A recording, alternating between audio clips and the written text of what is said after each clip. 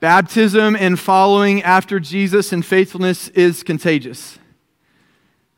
And what I want to remind you before we go any further in God's message for God's people this morning is that there are some of you who God has divinely orchestrated your presence here that you may see that demonstration of obedience this morning. And when given the opportunity in just a few moments, He desires you to follow through. He desires you to step out in faith and trust Him in whatever that next step of obedience might look like. For some, it might be salvation. For some of you, it might be public profession to come forward for baptism or church membership. For others, it may just be stepping out and saying, I need another brother or sister to pray for this thing going on in my life because I recognize we're called to do this together in community with one another. I love how contagious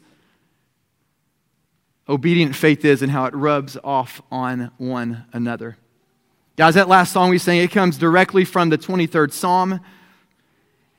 And it's that reminder that as we're walking through life, trying to be faithful with what God's called us to, we are constantly in this challenging tension of living in the world, the physical realm, the temporal, sinful realm, while also trying to remain faithfully not of the world.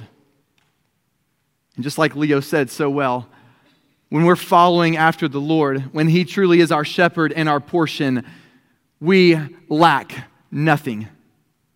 And it's when He truly is our shepherd and we trust Him as the good shepherd, we can faithfully, fully walk in the world while not being of the substance of this world. And if you were with us last week as we continued in our Mark series, the Gospel of Mark, we looked at Mark 14, 32 to 42. Hang with me, I'll let you know exactly where we're going. You're like, they're ready to open the Bible, which I love. Hang in there, don't put your Bibles away.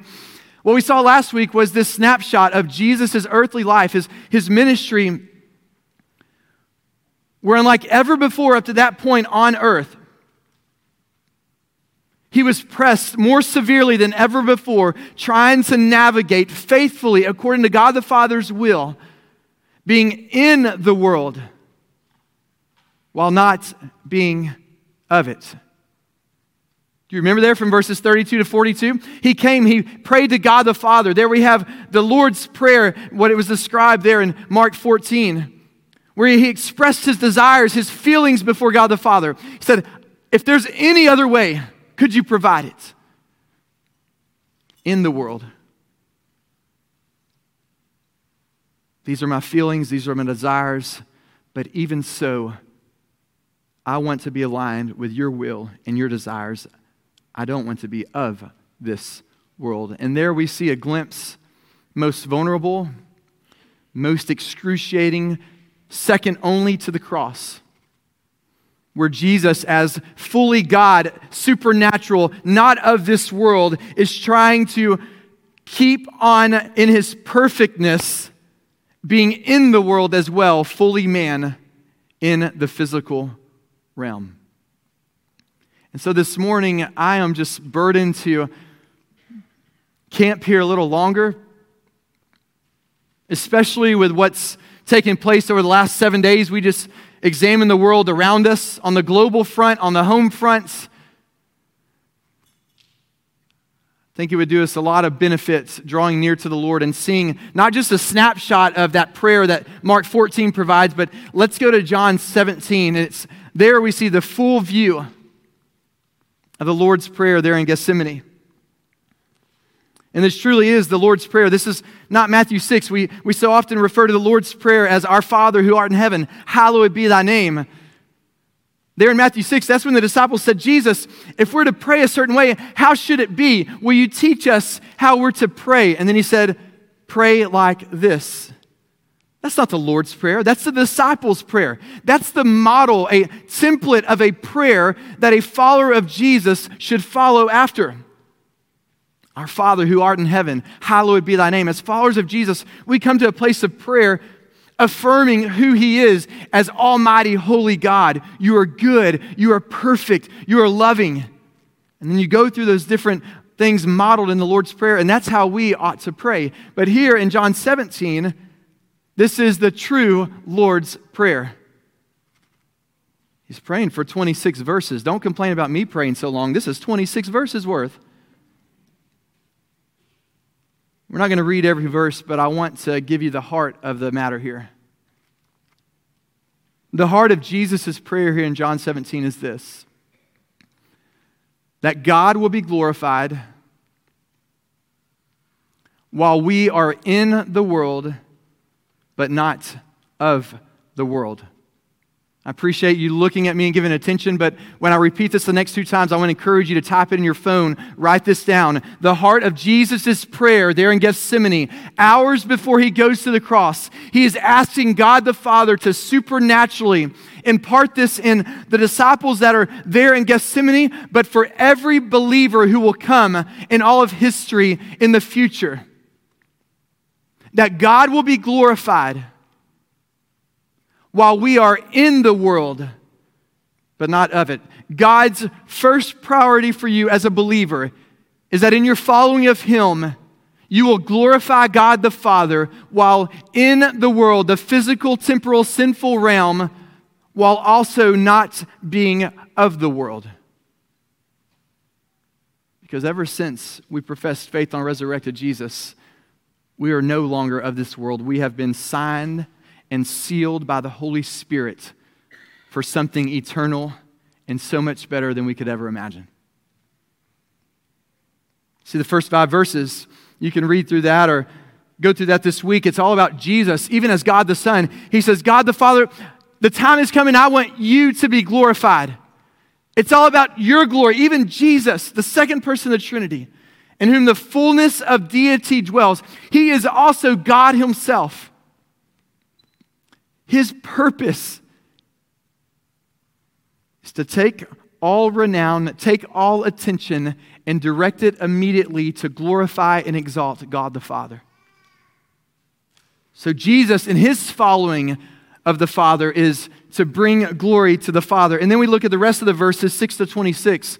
And it's all about this understanding that our call to glorify God the Father is always in this context of being in the world, but not of the world. There's one more thing that I think we tragically miss. And that's where I especially find ourselves burdened this morning. See, we get one leg of the stool that we're so familiar with. We're in the world, obviously. I mean, we were reminded we're in the world just yesterday. Saying goodbye to a friend, a member of our church who's gone to be with the Lord. We realize being in this world has losses and tragedies and disease and brokenness and heartache. We're often also so familiar with we're called to be not of the world. We're of something better. We're citizens of heaven. But what we forget, or some of us, if we're completely honest, which is what we always ask of ourselves, to be in the light of the gospel, because that's where God can do something with us. We know what it means to be in the world and not of the world, and we think that's the prayer. You go to the book of James, or you go back through the prayer here in John 17, and we think Jesus prayed, God, as they're in the world, would you help them not be of the world? And then out of that position, we then model our prayer life. Father, as we're in the world, would you help us by the power of resurrected Jesus, by the indwelling of the Spirit, help us not be of the world? That's not the prayer. And I think that's why we so tragically misapply it most often as well. Look in verse 15 of chapter 17 in the book of John. I do not pray, just as Jesus talking to God the Father, I do not pray that you, God the Father, should take them out of the world. So Jesus is specifically asking God the Father, he's making it clear, Father, my disciples who are here, I do not desire that you withdraw them out of this world. And we continue. Verse 16, they are not of the world, just as I am not of the world. That's a reality we're familiar with. We're in the world, but not of the world. They're not of the world, just as I'm not of the world. Verse 17, sanctify them by your truth. Your word is truth. Verse 18, as you sent me into the world, I also have sent them into the world. And for their sakes I sanctify myself, that they also may be sanctified by the truth. I do not pray for these alone. Verse 20, this is where Jesus, in the most pressing of occasions, second only to the cross itself, is specifically mindful of every one of you here today who are professed believers. I do not pray for these alone, but also for those who will believe in me through their word. Praise that we would be one with Him. Praise that as we're in this world, not that we just not be of it, but the specific prayer is the opposite of verse 15. Jesus said, I do not pray that you should take them out of the world. So then what is Jesus' prayer? Jesus' prayer is that we would allow Him to send us as light into the world. Our following of Jesus will always be in the world, but not of the world. But the specific request of Jesus Himself, the specific call for every professed believer is that while we're in the world and not of the world, is that we would be mindful and sensitive and open to seeking out the request that Jesus would send us as light into the world. Have you ever struggled, though, with this tension of in the world and not of the world, where rather than going into the world, you find yourself retreating and withdrawing from areas of this world more often than allowing God to send you into it? It's not easy. It's not black and white. Sin is sticky. Sin is a stinking mess. In the world, not of the world. Some of us, in trying to balance that so perfectly in a God-honoring way, we do withdraw from some things of this world. And some of those things do honor God. But then there's also other followers in the world and of the world who are trying to balance things and tensions in the weight of this world and make sense of things. And they're pressing into it even more out of their convictions of being in the world and of the world and allowing Jesus to send them as lights into the world.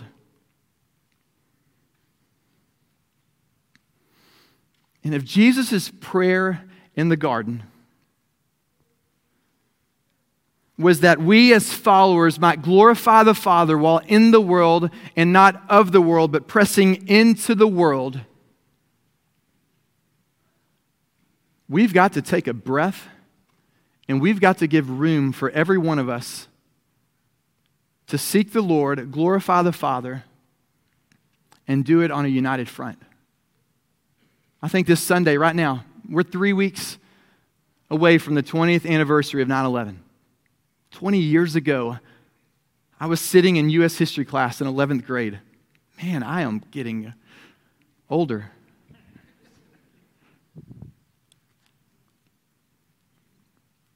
And then we think about the 20th anniversary coming up, and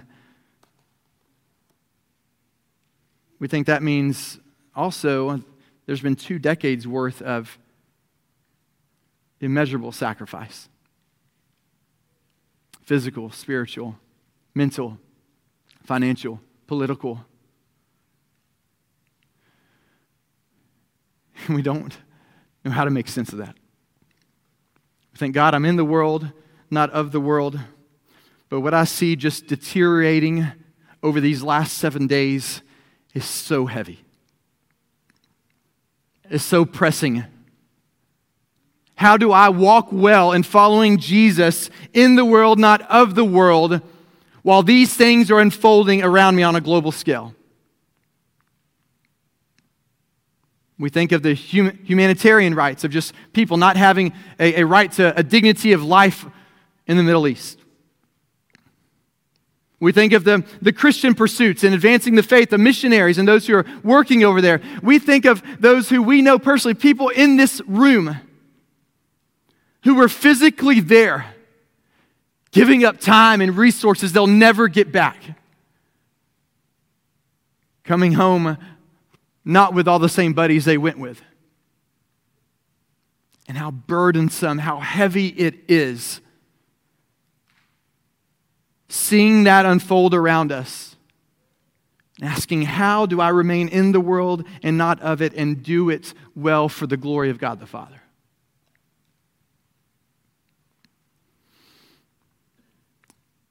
And then I think of how burdened it is right here on our home front.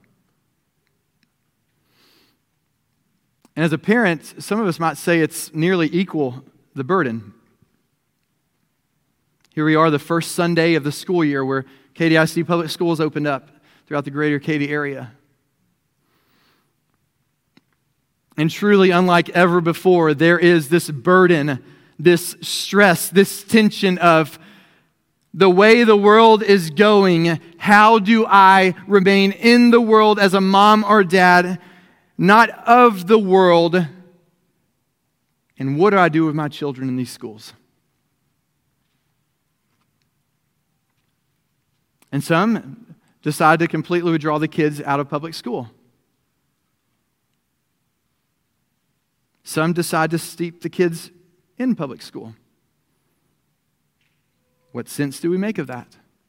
Where do we remain giving margin for conversation and convictions? If it's just the two legs of a stool of in the world and not of the world, that stool's never going to hold up in our calling to glorify the Father while in the world and of the world. The question we always must ask ourselves as believers is, while I'm in the world and not of the world, am I allowing Jesus to send me into the world as a light? And you can do that well in the public school system. You can do that well in the whole homeschool system.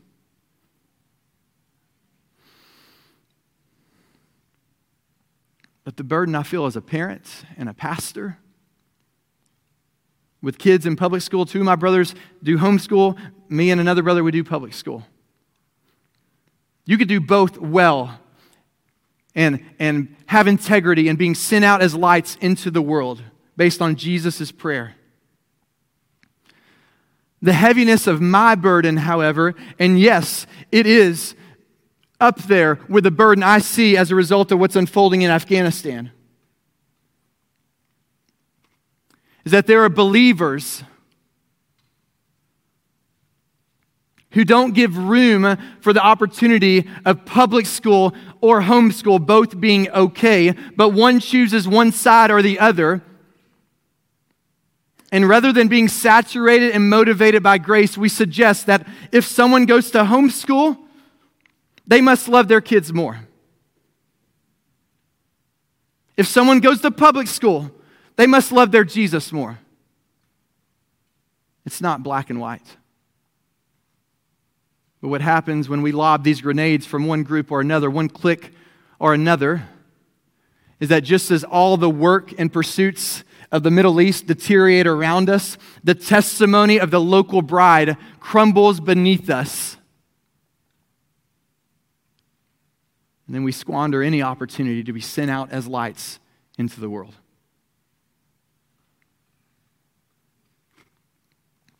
We do public school, and it's a mess.